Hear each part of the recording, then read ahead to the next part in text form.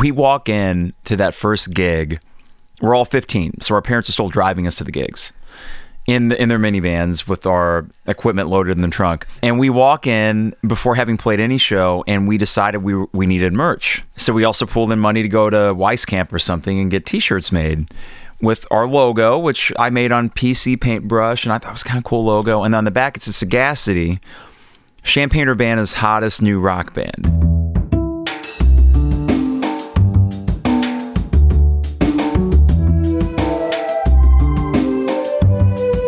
This is Champaign is Also a Band podcast.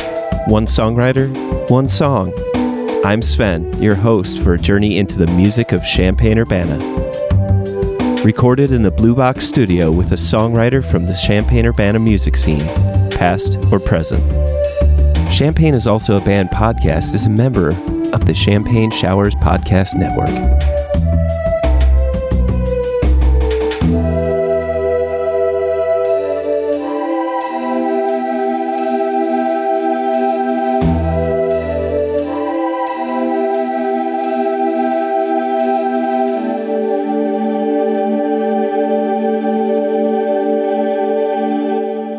Welcome to Champaign is Also a Band podcast. Today I have Mike Carpenter of the band Decadence, and you may know Mike from such bands as, I forgot to ask you, is it Saga City? So it's Sagacity. I don't know if many people remember that.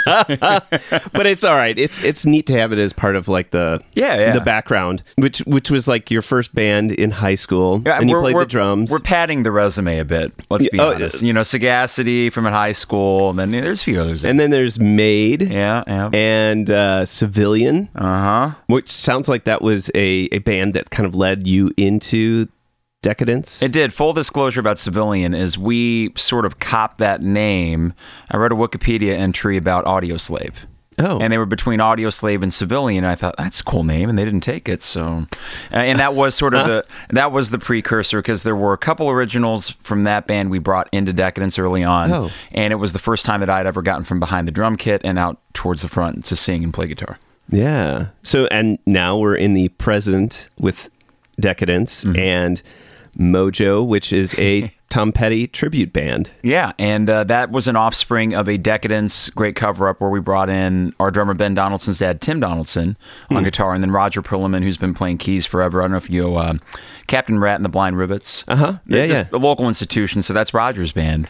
And we did one great cover-up 2 years ago with that, and it was just a sort of seamless transition into, okay, the thing that I used to sort of not make fun of but always be leery about tribute bands is, well, why don't they do an original thing? But then you play in original bands enough and you realize that, well, it is kind of fun playing in front of a lot of people. Right. And when they know every word. So, but it's been a lot of fun. So we still do that too. Welcome to the show. Hey, well, thank you for having me. So today we're going to be listening to the song I'd Rather Be Lonely off of the album Elegantly Wasted, which is going to be reissued. It's been remastered, is that correct? Yeah, this has been something that over the last few years, just with some idle time, going back to some of the old recordings, having learned a few tricks from other mixes I've done, and I went back with this album in particular, and I think finally got a mix that I'm proud of, that I think really captures the four of us in a room together. So this is part of the reissue that will be coming out in mid-March. Excellent. And without further ado, here's the song.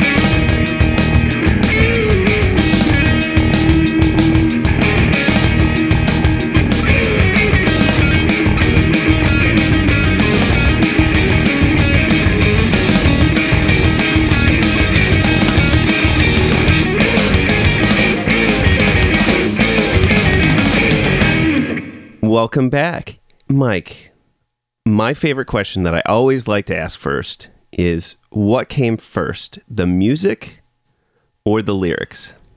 That song or any other I've ever done, music. Always. Oh, really? Okay. And I was actually thinking about that because having listened to some of your podcasts before, I knew that question would come up. And for me, the bands that were formative for me, like Zeppelin, I mean, that's the end all be all for me pretty much. But what struck me early on with him was the music, and then the vocals and more the tone and just how he sounded than the lyrics, because, Ramble On, it's Hobbit imagery, which is cool, but it's more about the way that he sings it. So that tends to grab me more. And often we'll be rehearsing something and I'll just go with syllables and a melody and then kind of figure it out later. And a case in point would be another song of ours called You and Yourself, where I was just kind of singing gibberish, and a friend said, well, did you say You and Yourself? I said, no, but that sounds like a good title, so let's go with that. But I'd Rather Be Lonely came together fairly quickly, and it was one of those things, too, that when we came up with those 4 words, I did a Google search thinking there's got to be a song with that title. It felt too obvious, almost. And I didn't spot anything too recognizable. Nothing really popped up on the first search, so I thought, okay, we'll go with it. But I like the simplicity of it, too.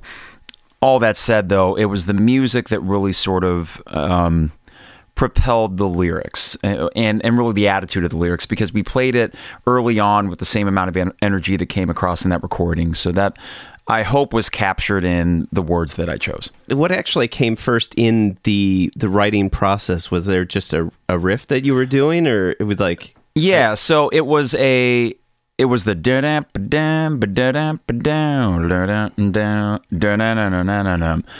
that little twist from the D-E-E, the D-E-E, that's simple enough, everyone does that, the G-A-A, of course, but it was that A, B flat, A, G, A, G, E. It was that B flat instead of going up to the B, where I thought that added a cool little twist at the end to keep it from becoming too, I don't know if repetitive is the right word, because I do like repetitive, but I just to give it enough of a twist where it wasn't too formulaic or anything. I think also when you're doing that kind of a scale right there, you're generating what you could say is like a G blues scale, right? A little bit, so you're pulling that in. The intro on this, there's this really kind of cool play between all of the instruments, but they're all kind of trying to join one voice, but they also have their own... All trying to converge at one point, right? So you have the guitar coming in first, and it's a single guitar with down, da-dun, da-dun, da-dun. Then they go stereo as the second guitar comes in, and then the bass and drums come in with that same chugga-chugga sort of thing. But the idea is, I think it's right about the 50-second mark when they all converge finally with the main riff. And what I wanted with that build-up, and I think we captured okay, is a sort of release. Not that we write for driving music. There's some bands that are perfect for driving, and from a hard rock perspective, I always go back to Queens of the Stone Age, and a lot of their stuff is just perfect driving music. But with this one, it felt like, okay, that moment where you finally get off of the on-ramp, and now you're on the interstate, and that's the moment where finally we all converge to the main, let's call it the main riff, which is, I feel like, release, opening, when everything else up to that point is very like, okay, you're building to something, it's make it count, It's interesting to me that you kind of built this whole song off of those 4 words, and then that was the impetus for how you wrote the rest of your lyrics, right? Yeah. Is that what you're... I mean... Yes, absolutely. So like the lyrics, for example, the verses are "can't feel it away," which, what does that necessarily mean? Again, that goes back to the idea that when we were rehearsing it and working through, it was always the melody and it was syllables. And for the most part, it was probably just da da da da da. I knew something had to fit in that. Usually with lyrics, for me... And this is sort of from the school of Tom Petty. And this is before the Tom Petty tribute thing, but what I've grown to appreciate about Tom Petty stuff is that there is this sort of general, I don't know, I don't want to say vague, because that makes it sound like they aren't directed at something, but they're open-ended enough where people could take it and relate it to whatever experiences they have. So for "Can't Feel It Away," well, what are you trying to feel away? All back to this idea, I'd rather be lonely, wanting to still maintain this sort of defiance. And, full disclosure, when we wrote this back in 2013, a lot of it is stemming from your early to mid-20s, let's say, failed relationships and all. I mean, in rock and roll, so much of it is based on that. Right. You know, and there was nothing wrong with that. But I did like the sort of the FU quality of I'd rather just be alone than with you, and then just letting the verses sort of, I guess, more of the you can't shake it, right? You can't shake this. So ultimately, the chorus, the resolution is, well, you know what? Screw this. I'd just rather be lonely than that. You're right. You can totally relate to this in your 20s, right? This to me is like quintessential 20s. You know, like, absolutely. You know, late teens. For me, it was really yeah. Well, it's sort of that period when you go to college, and I think that there's this sort of anxiety of, all right, am I an adult? I don't feel like it. I still feel like a kid. And really, the responsibilities you have, I mean, I went to school here at the U of I, and at a place like that, you feel like such a small fish in a gigantic pond, but oftentimes in an overwhelming sort of way. Then you feel this pressure. It wasn't from my family. It wasn't from friends. Maybe it's social. I don't know. But you feel this pressure that, well, now I'm getting older, so I need to be able to begin and maintain some sort of relationship. Now, in hindsight, being 33, it's easy to look back at that and say, well, what did you expect? You know, when you're 18, 19, 20 years old, or even early 20s, post-college, and now you're really trying to be an adult, you don't have things figured out. No one does.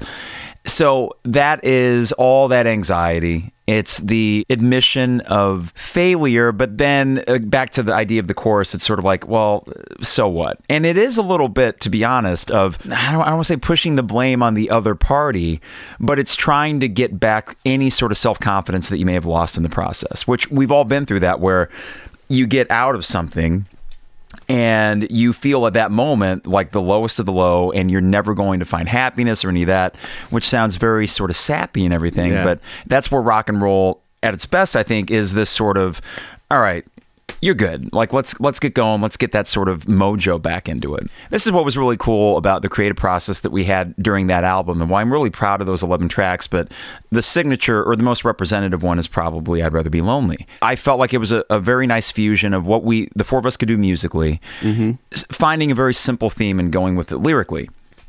I've always been a music before lyric kind of person, but that's not to say that there aren't lyrics that move me. And for me, the most important thing is, as long as the hook of that song can resonate, then mission accomplished. And that's not to say that verses can be filler. You don't want that, even though I've got plenty of filler in my lyrics, and I think most do. But it felt like there was this sort of, I'm not going to say I wrote it with like old bluesmen in mind, because that sounds so pretentious that right. But you still want to maintain the fact that, okay, we've all been down, and okay, what next? And the beauty of rock and roll, and with I think the intensity of the instrumental portion of that song, is that the idea of those lyrics and the delivery had to match that intensity. And out of all the songs we ever play live, that's the one that, wherever it's on the set list, we can't play it early, because it feels like, you know, at that point, well, where do we go? We got to, you know, you can't reach that same sort of climax that you do in that song. But yeah, that I think was the main idea with it.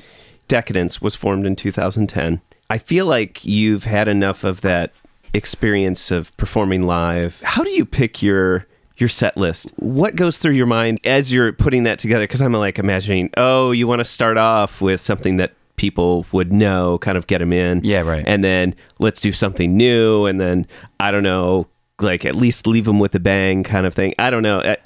I'm curious on your thoughts of that. I've always been a stickler for it with set list, and it's, you know, you're writing a mixtape. I mean, you can't continue to pummel like the first 6-7 songs and go with high intensity and not have an ultimate, you know, bring it back. Because if you're going to play a 2-hour show, and in general, what Decadence will do is a 90-minute to 2-hour set, which is totally doable. I prefer that single set to the set break. I feel like so much momentum is lost. So you'll go to a bar, early gigs, we'd schedule, and they'd say, well, we need you from 9 to midnight. And I'm like, well, we aren't Bruce Springsteen of the E Street Band, and we don't want to take a set break. So how about we just play, I don't know, 9:30 to 11:30? And they're like, no, we need 9 to midnight. So it's sometimes you acquiesce.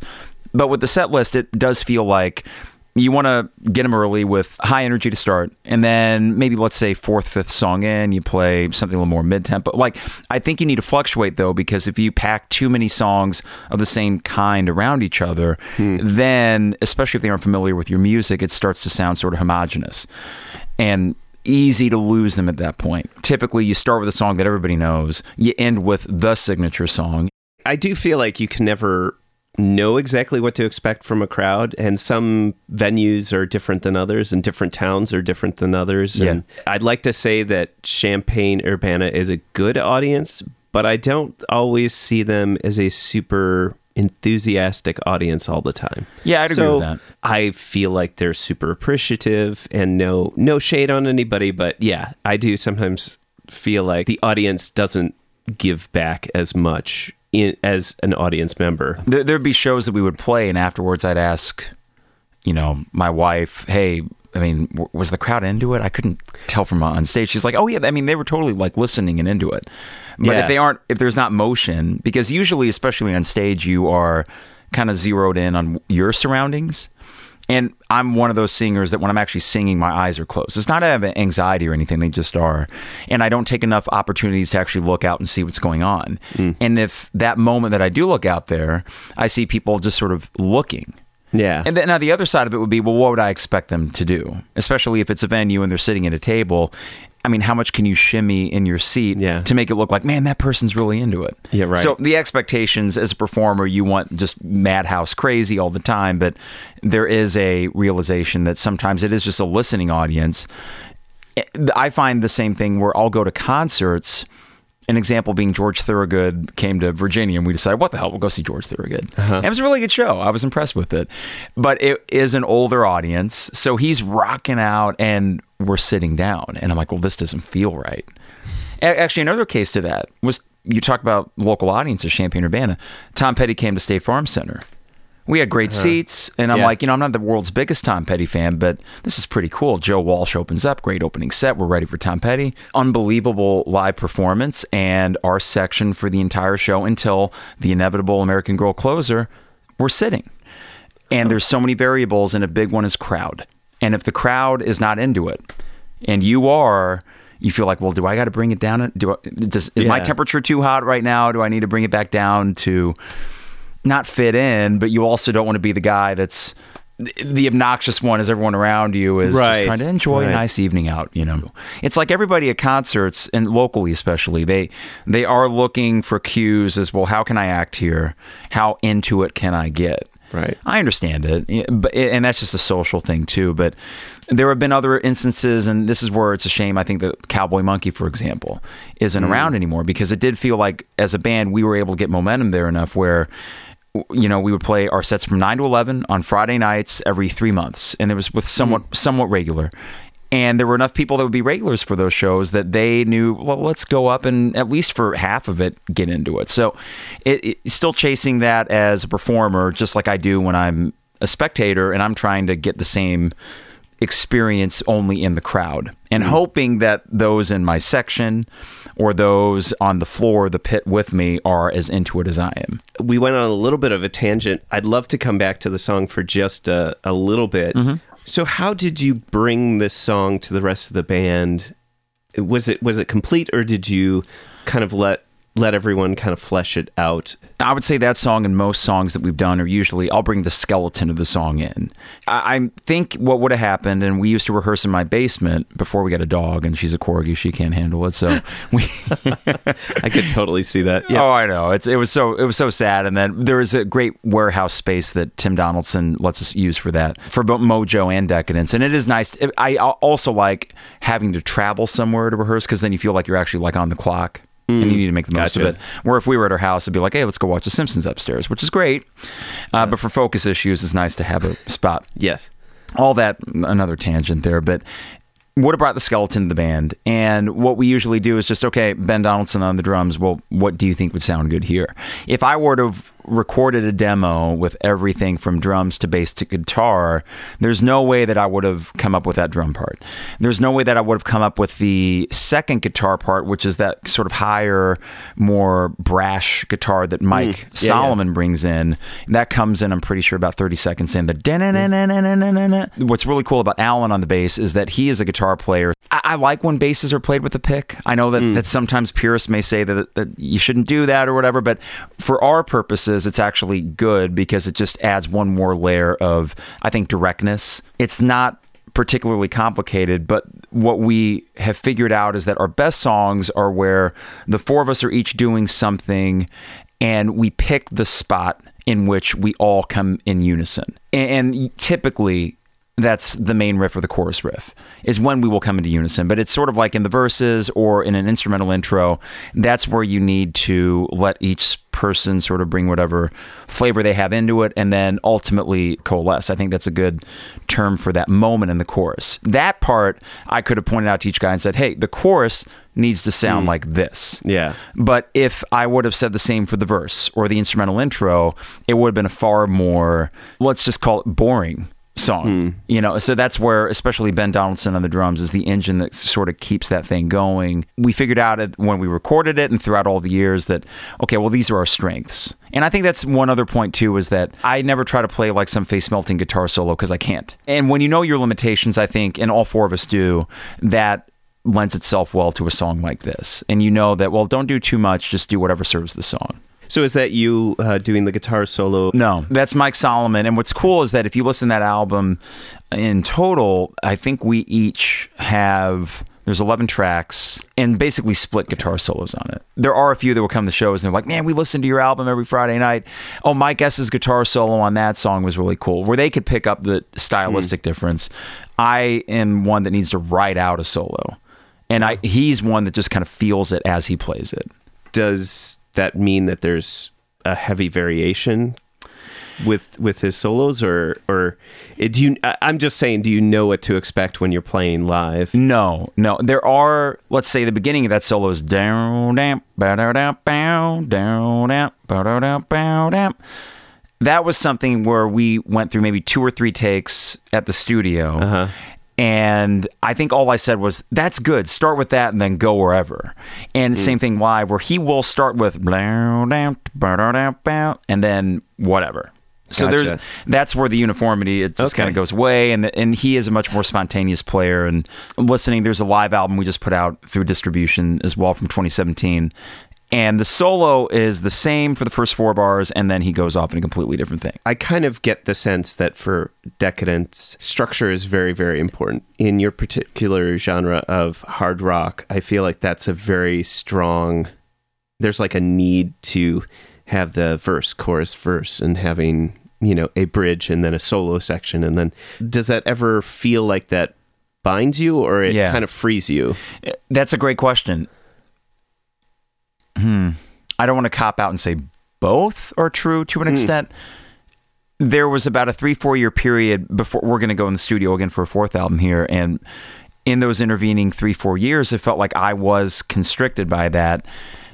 Then ultimately realizing, and I think in a weird way, the Tom Petty tribute side thing, when you have to go through someone else's catalog and realize that there's so much structure with what they do.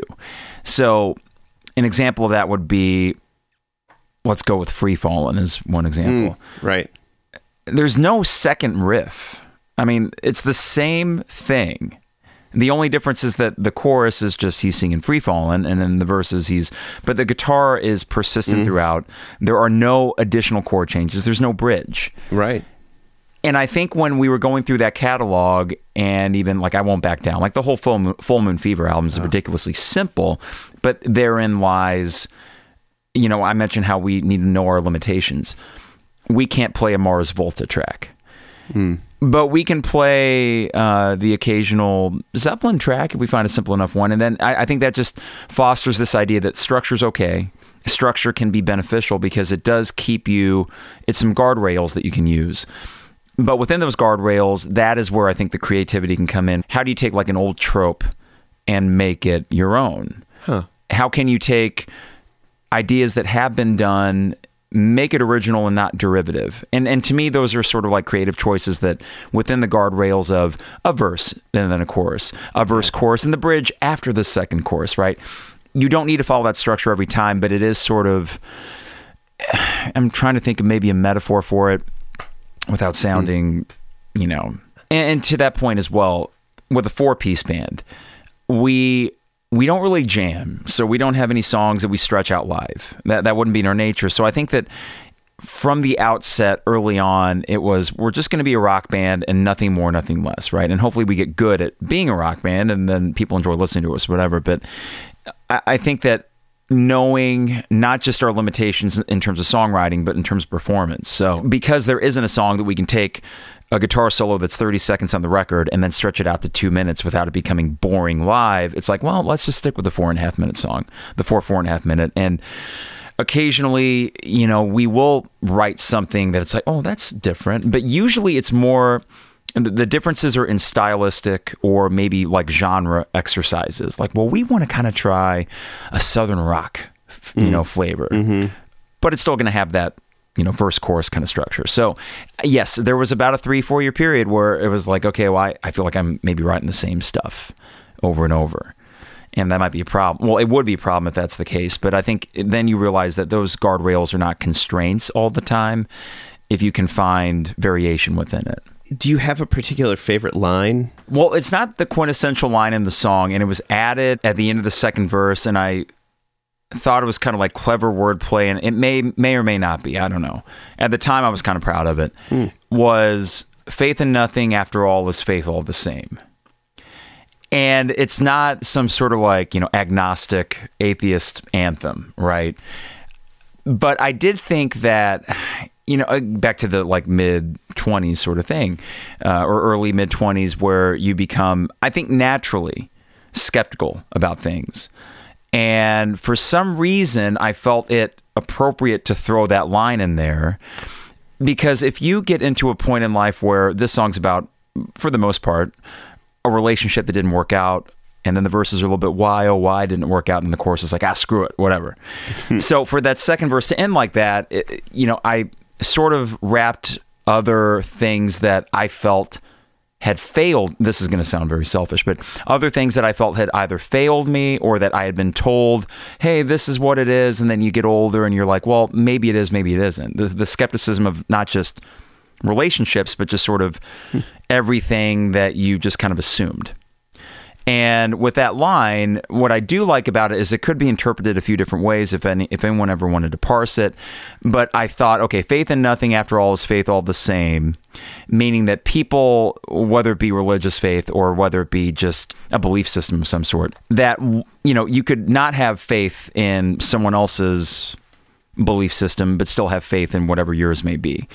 I don't know. I felt like that was a cool little twist of that idea. When I try to explain it just there, I probably stumbled into the dangerous trap, though, of writing lyrics and trying to be clever and instead writing something that could end with, just fall with a thud. But it just felt like, I don't know why I threw that in there necessarily, but I felt that it applied even to that. I don't know. Maybe in hindsight, I would try to keep it more streamlined to what the song was about. But again, I don't want anything to ever become too literal and just be, this is a sad breakup song. Well, right. I want to throw something in there where maybe if someone were to read the lyrics, they could say, well, I guess it doesn't need to be about that. What made this song be the one that you wanted to select as your favorite song to talk about? One would be just, I think the instrumental performance is strong. When we got done with that take in the studio, and you got to wait for 10 seconds or whatever until there's dead silence. You gotta wait until the last cymbal fades, and usually that crash or ride, even if you mute it, you gotta give it time. And we're all looking at each other with that sort of, and even I'm holding my guitar and I'm like, don't accidentally hit that like just right. Scrape the strings or whatever. And when it faded, we were like, okay, that's good. And that whole recording thing we did in one 8-hour session with Ryan Groff at Perennial up in Champaign. And that one in particular, we knew that's going to be track 2, and we feel like that's sort of the first track is sort of like ease people into it, and then track 2, we wanted that to be the one that really hit. So when we hit that the way that we did, it was like, okay, well, that loosened us up for the rest of the day too, where we could be as efficient as we were, because we thought if we get through I'd Rather Be Lonely, everything else will just kind of come naturally. And it did. So it really set the tone for that day. And I think instrumentally is the reason I picked that, because it felt like the four of us were on when we did that. And the only overdub on that thing is the guitar solo. Okay. Well, sorry, guitar solo, and there's a second rhythm part, but I have 2 rhythm guitar tracks on each one. But rhythm guitar, 2 solo, and then 1 vocal. So, and again, it came together very quick. So this was our technically second album. And the first album's hard to listen to sometimes because we were such a young band and everything. I feel like bands, especially early on, you're just derivative. And eventually you find a way to take those influences and, you're like a sponge. You soak them in. And at first it comes out just like it came in, but eventually you do have your own twist to it. And this album in particular, it felt like we weren't trying to sound like anybody. Finally, we were us. Out of everything we've done, that album most encapsulates what we did best, I feel like. And it was also an arrival moment for me as a musician where the first album we did, and it was 12 tracks, and some of them hold up, some of them really don't. But this one, we went in thinking, we got 11 songs, we really like these, and all it takes now is actually just playing them and playing them well. And it's amazing the difference a venue can make, and in this case, a recording studio, where if you don't have anything to feed off of in terms of energy, you have to kind of create it yourself. And we start playing, and it's, most like any studio space, it's very dry. For the most part, it's just very, wow, every little thing I'm playing, any mistake is only accentuated, even knowing that you can go back and fix it later. Right. And that is the beauty of digital stuff. But that just felt like, okay, take a deep breath. You guys are okay. You can make a decent album here. You can make a decent rock album, and hopefully some people enjoy it.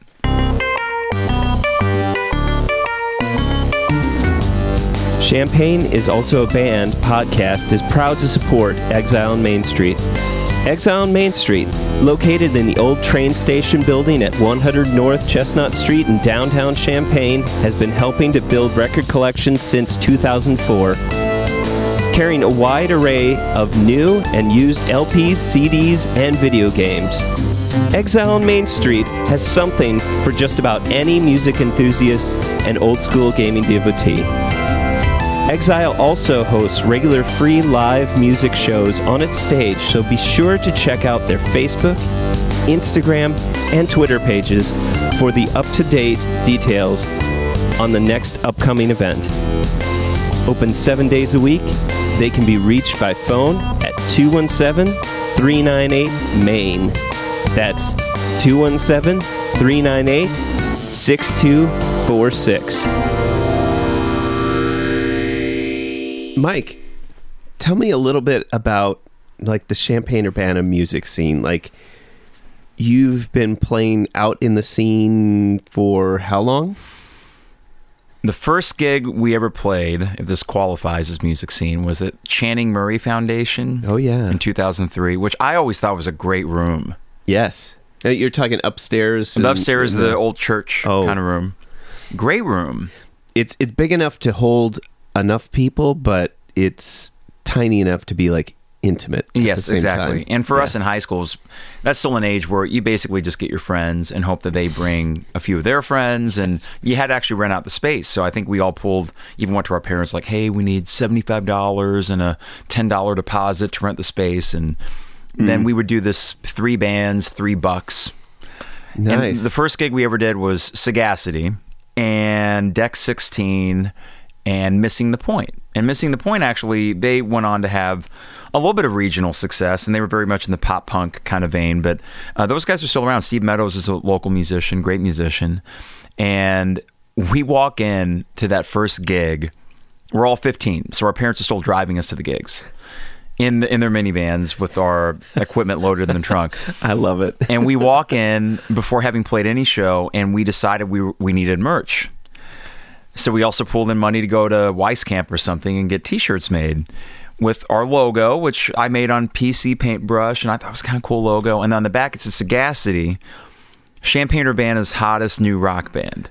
So we walk into the venue all wearing our T-shirts, and the guys from Deck 16 and Missing the Point were probably thinking, you little asshole, And we're like, I mean, we were, unbeknownst to us, we looked like total jerks, But Channing Murray Foundation, we probably played mostly through high school, and then we rent out like McKinley Foundation. They had a basement that we rent out, but it wasn't probably until college where we did a couple Canopy Club shows. And for us, that was a big deal because I knew that they would get the occasional regional or even national act in there. But the problem with Canopy Club at that point especially was that if we wanted to play in the big room, but in order to play in the big room, you needed like 100 people if it was going to even feel successful. Yes. Yeah. Like, I would rather play in the Void Room, I think that's what or the Red Room, whatever they call it, at Canopy, because that can turn into an intimate spot like that. But if you want to play in the theater, you better make sure you're like we opened for Zoso one time as Decadence, and which I thought, I'm kind of opening for Zeppelin, this is cool. And that was great because there were enough people where it didn't feel like this big, empty former movie theater, which is what it is. But yeah, so it would have been, I think, I'm 33, so I've been in band since 15. I guess the music scene, the scene was probably in college back in 2005. And we've, in some way or another, been active in it. And this is a really weird point that we're at here in 2020 because, I was talking to you off air beforehand, in trying to decide if we were going to get Decadence back up and running again. One thing that I was sort of about was, where are we going to play? And it used to be that there were enough venues in town that every couple months you can say, well, in March, I'm going to play Cowboy Monkey. And then in May, we'll do a Memphis on Main gig. We'll circle back over to Urbana in August and then come back to Cowboy Monkey in October and not exhaust your options in town. Now there's just not a lot of options. So you have to say, well, I guess we'll do 3 this year. I don't know, and where? Yeah. And that's sort of a problem we're running into as a louder rock band, because we did Iron Post back in the day because it was the only place that would have us. Kudos to Paul and the people over there for actually letting us come in, but it was so loud and it's uncomfortable, and that's why you need a little bit larger of a room, and there's just not a lot of options for that right now. Canopy and now the City Center are large enough, I would say. And City Center is great, but I mean, I couldn't take Decadence there. We aren't going to draw well enough for that. But with the Tom Petty Band, we did one show there, and it turned out pretty good. But even with the 100 people or whatever we brought out, that's a big room. So you're looking out, it's like, I think this is a good draw, but I can't tell. Whereas Cowboy Monkey back in the day, you get 40, 50 people, and it's still a fun time, and it feels like a vibrant performance. And like Memphis on Main, also that had that same kind of that was long a fun room. Bar kind of feel to it. You get that with Blackbird for sure. Mm-hmm. Or even like Mike and Molly's Beer Garden. And I know, fortunately, Seven Saints Beer Garden, they will do the occasional show. Poor Brothers, we got a gig coming up there this summer, and that's, again, just kind of like a long beer garden, but it works out well because you got an elevated stage area, and on a nice summer night, that does just fine. So I think ultimately it just feels like we are in a valley, so to speak, of the local music scene, because there's the venues are limited, and I don't know... I feel like this trend started maybe a decade ago, and I'm going to sound like old man yelling at cloud here, but electronic music for college kids, that's where it's at, and it's only continued to go that direction. So you can kind of take the campus market and say, well, that ain't happening. Okay, so you move that aside. Well, what about downtown Champaign? Okay, well, there's Neal Street Blues, and that's a cool little spot. Clark Bar is great for more acoustic-based shows. City Center's big, apart from that. And then you go to Urbana, and fortunately, you do have a Blackbird. You still got Iron Post, Rose Bowl.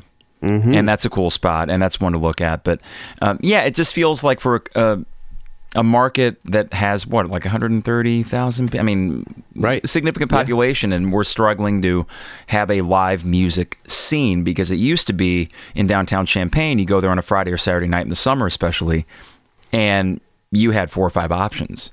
All within walking distance. You could hit up to even 3 shows if you wanted to. It's frustrating nonetheless, though, and that was the case 10 years ago. It's the case now, in that if you want to be in a band, you need to decide one of 2 paths. It can either be a hobby that you enjoy, right, or you can decide that you're going to live out the struggle. And for me, I love my creature comforts, and I'm a homebody, so it's like, well, I need my day gig, and this will be my night gig. Right. And irregularly so. Even at our peak, Decadence was playing maybe 3 out of 4 weekends a month at our maybe, but more like 1 gig a month. And that was what we were comfortable with. And we decided we're going to live other lives than that. And you didn't tour as well. Yeah. Or you might have made the occasional day trip out to St. Louis or Chicago. We did the Elbow Room in Chicago a few times. And it was great, because the one thing about the Elbow Room is it was easy for our Chicago friends to get to, for one. So we could get, 40 or 50 people. especially post-college when everyone moved back home, it's like, hey, I haven't seen you in a while. How about you come to the Elbow Room? But also what was great about that is we're bringing I'm driving my Honda Accord up there. Well, the Elbow Room, they had a backline already. And they had a drum set, and they had Marshall stacks and all that. So all you had to bring was your guitar. And I was like, how convenient is that? But we never played Indy. Not that Indy's, I don't know how much of a market that is. We never did St. Louis. It was really just Elbow Room was our Chicago gig. And we did the Cubby Bear once, and that turned out okay. But yeah, the thing of touring would have been, okay, well, the minute I would even broach that thought is, well, what about this? And what about that? All these well, who's going to mow the yard, just all these things that are, and then it's like, well, maybe the whole touring rock star thing isn't in the cards if I'm even thinking about that kind of stuff. Right. But speaking of side gigs, you are also a member of the Champagne Showers Podcast Network with your podcast, The 200 Level. The music thing was a hobby, passion, whatever you want to call it, and always will be. So fortunately, that can maintain a space in my life no matter what else I'm doing. I was on radio for about a decade after college up through last year when I became a teacher full-time. And then the radio gig ended, it would have been last summer, through circumstances that were a little bit out of my control and disappointing at the time. But this is such an old cliche, and I didn't necessarily believe this at the time, but one door closes, another door opens. But what's beautiful about podcasting, which I was an avid consumer of them anyways, but I love being able to do it on my own time. It's in my basement. I can just pop down there when I'm feeling the, inspiration or whatever. In addition to music, sports have always been a part of my life, and this community, Illinois basketball, has always been a big part of my life. Football's always sucked, so whatever. We get used to it. But it is fun to do that, to scratch that itch and be able to do that on your own accord and not have because I will say that when things were bad with Illinois sports, which the last decade they mostly have been, to get on there every day, you eventually, and what we decided to turn it into was, we're just going to hang out with friends. And we just happen to be talking about sports. And that's what you kind of had to do. Otherwise, you'd go nuts with it. But with this, it's, once a week, a couple hours, and sort of like what you do. I mean, you get a nice space going. It becomes a place that you can go and just be creative for a bit and then go back upstairs and watch a little TV and just whatever. I mean, to me, I do like that freedom with it. Well, so in a certain sense, though, this won't obviously upset your corgi, but it also, it's in your house. So it's not like you feel like you mentioned earlier that you would have a rehearsal space where it felt good to be able to kind of go and clock in. So do you feel like this is more like that passion? Yeah, totally. I mean, usually it's like, here, Rosie, her name's Rosie, for Rosalita, for the Springsteen song. Here's Ringbone, go off and do your thing. And she's occupied for the next hour. And I can just go down there and riff. And with the solo podcast, the most of what I'll do is I'll maybe write a few notes. And then if I reach the end of a point, maybe I'll pause it, take a quick drink, kind of regroup, and then think, okay, what am I going to say next? And try to self-edit as I'm doing it. But for the most part, I don't record and then go back and then take out little bits. I will pause myself and then delete that last 5 seconds if I didn't like it, but then just try to press on and then mix it down from there. But the cool thing with it, especially the way that podcasting has gone, there's an immediacy to it. So when something does happen, I can immediately go down and respond to it. Right. So an example of that would have been last week after the Illinois-Michigan State game where Io looked to blow out his knee. Yeah. Right. Go down to record a podcast, and 30 minutes into it, I get a text message saying, hey, there's no structural damage. And I hit Control-A.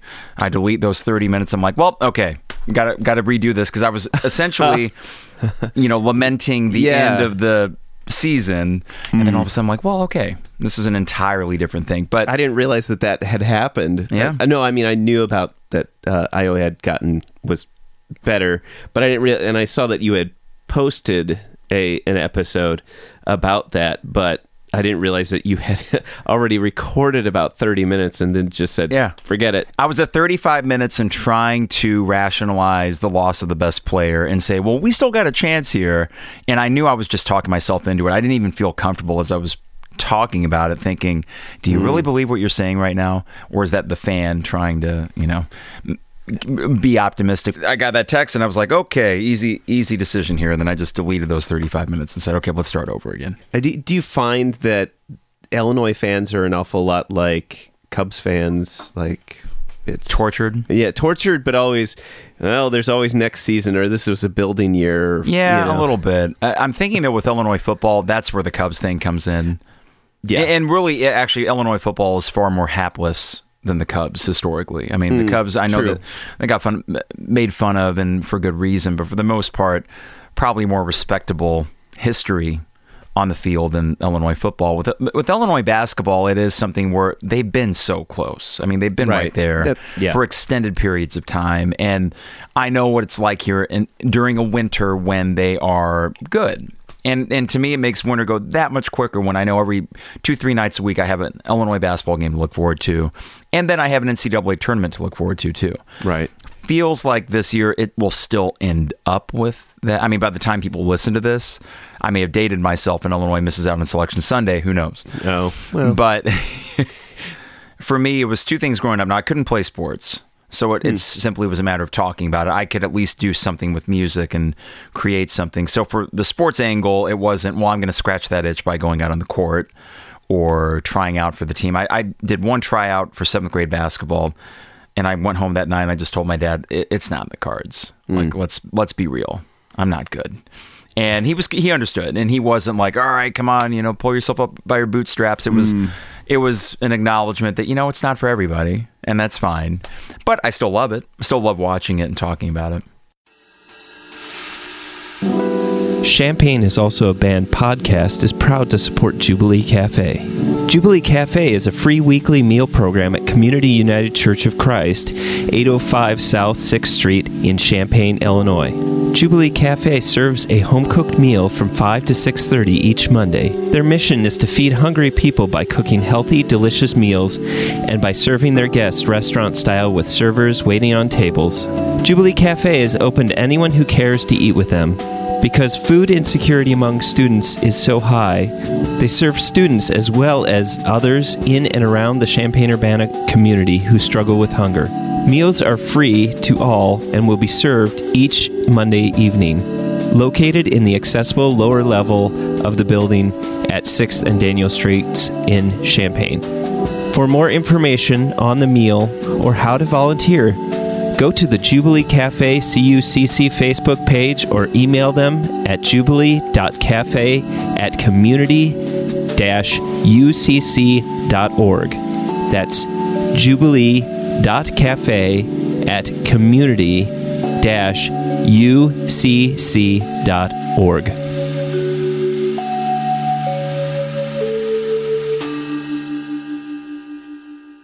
Mike, what is your favorite non-musical thing?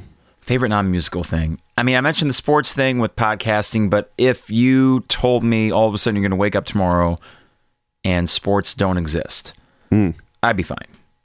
I'd find other things to do. And honestly, probably save myself a lot of headaches in the process, because it's ridiculous how even at 33, I noticed that the last decade of Illinois sports, they were so bad, I wasn't emotionally invested.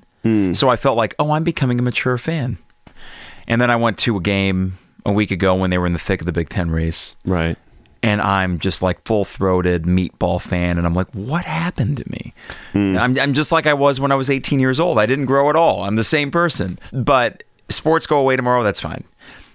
We, off mic, had a brief conversation about movies. And I think for me, from a young age, it was like the first time that I watched a Hitchcock movie and realized that there were more than just like Jurassic Park. And I love Jurassic Park, don't get me wrong, great movie. But I think the first time I saw Vertigo, and I thought, well, I'm 8 and I don't understand this, but there's something going on here. And like with great music, the first time I heard Stairway to Heaven, as cliche as it sounds, it didn't grab me right away, but about 5 minutes after it ended, I was like, I need to rewind the cassette tape. I need to listen to that again. I'm intrigued. And at age 8, you don't know what intrigued means, but you just are, because of an emotion or a feeling. So I would say maybe movies, that's something that my wife and I will binge watch TV shows, and they're super high quality nowadays, and often as good as any movie that you could see. But there is something about the experience of going to a movie theater for an anticipated movie. And one moment in my life, this just happened last year at the Virginia Theater, was they had the 50th anniversary of 2001, the original print. Oh. And the way they were billing it was unremastered. So it's got all the cracks and everything in it too. And it was a Saturday afternoon, 2:00, whatever. No one really in the theater, maybe 25 people. And I just plant myself third row center, just right in front of that gigantic screen, and was reminded, like, this is, to me, as close of a feeling as you could get to going to a great concert, where you know you're about to experience something. So for me, I would say probably movies would be second. And I feel like if you gave me the tools that, I can use Acid Pro or something and record an album, even if it's somewhat amateur quality, right? I could do that. Yeah. But if there was such a thing to do with filmmaking, that'd be great to be able to just pick up a camera and then just kind of make your own film. The only difference is that with a band, you only need 4 people to even do a, low budget film. You need like 100. It's a whole thing, right? So I don't know how I would ever find my avenue into that, but for now I just enjoy watching and experiencing them. Like, it's one of those things that you watch it and you know what it is, but if someone said, okay, now go do it. And music always felt like something that, because I started piano lessons when I was 3 or 4, I think, Twinkle Twinkle Little Star and all that. And, for the first few years, I didn't like it. It just felt like, piano lessons, fine. Every Tuesday, it's after school, whatever. And then eventually you get over that hump and you start enjoying it. And then realize that, I can do this. But with filmmaking, it seems like, and I know that most of them started with like a Super 8 camera or something. Like the greats start with this very kind of low budget thing. But, again, back to that idea that you need to now get people that can be in front of the camera. And then, you probably need a boom mic. Okay, crap, I got to buy a boom mic now. You probably need this, probably need that. And I know the same thing goes for music to an extent. But really, 4-piece rock band, it's like, okay, I got an amp and guitar. The guitarist has an amp and a guitar. Bass player's got a bass amp and a bass. And the drummer's got his drums. Okay, we're good to go. Oh, wait, we need a PA. And then you're done. So there is that much more, the do-it-yourself thing, I think, comes far easier for music than it would for putting anything on a camera. I mean, do you have a favorite movie? 2001. 2001 is that reaffirmed it when I saw it. And okay, all these years later, because I rented it when I was 10 or 11. I love Summer Vacation. I mean, who doesn't? And part of the reason I probably went into teaching is knowing that I would get Summer Vacation for the rest of my life. It's great. And I don't get bored. Some people do, but I'm good. I'll find things to do. And we would go to Blockbuster. We would go and I'd rent a few movies for the week. Another cool thing that my parents would do, in addition, I mean, they come to like every gig. I mean, they're the most supportive parents you could ever ask for.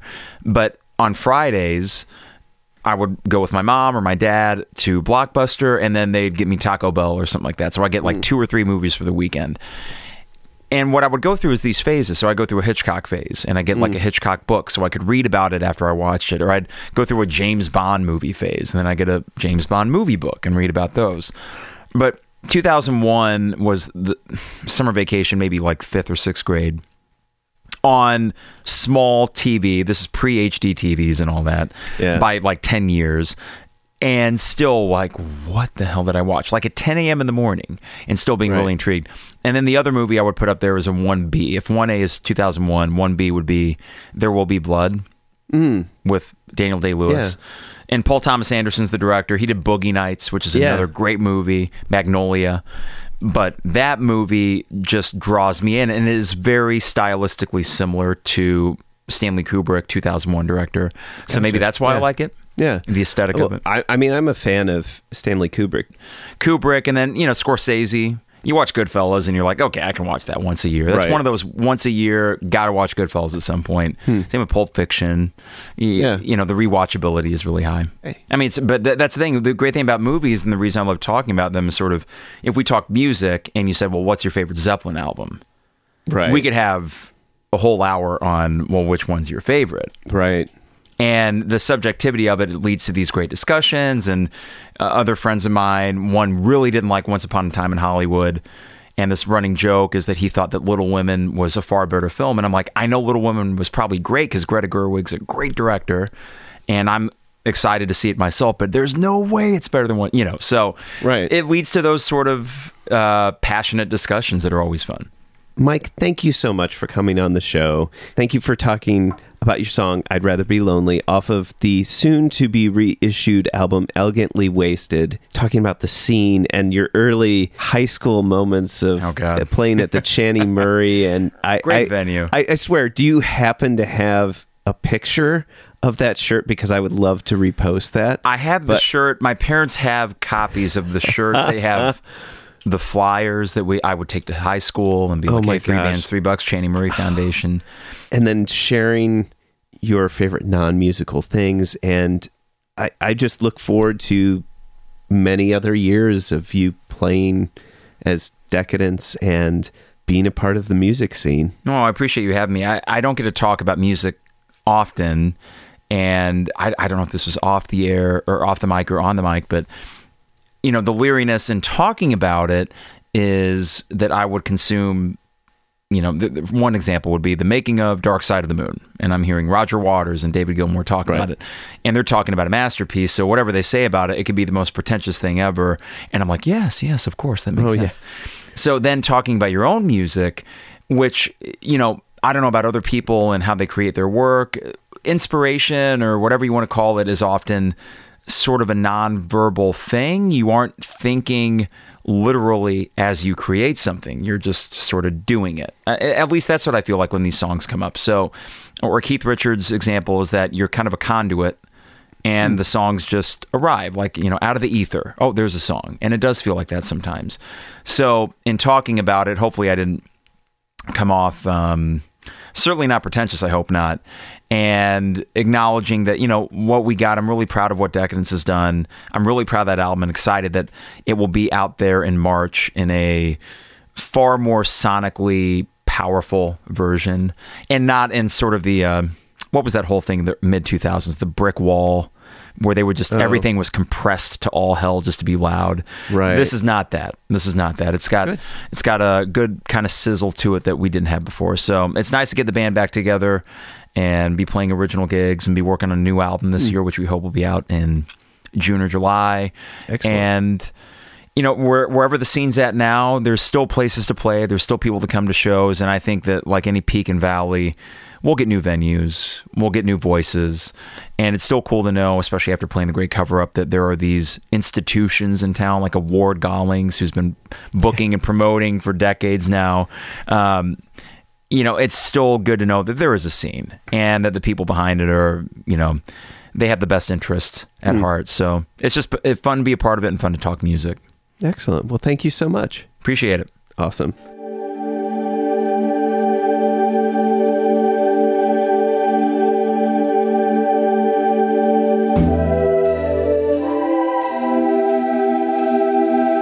Thank you for listening to Champaign is Also a Band podcast. This is Mike Carpenter from Decadence reminding you great music is out there. Go find it where you live.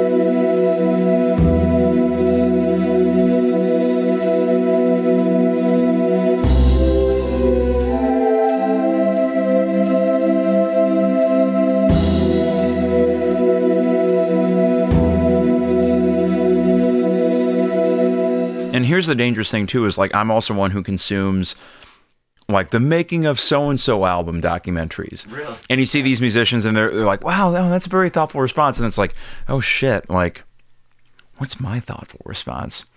You almost have an NPR voice. It's so good. Studio South Peter on the inside.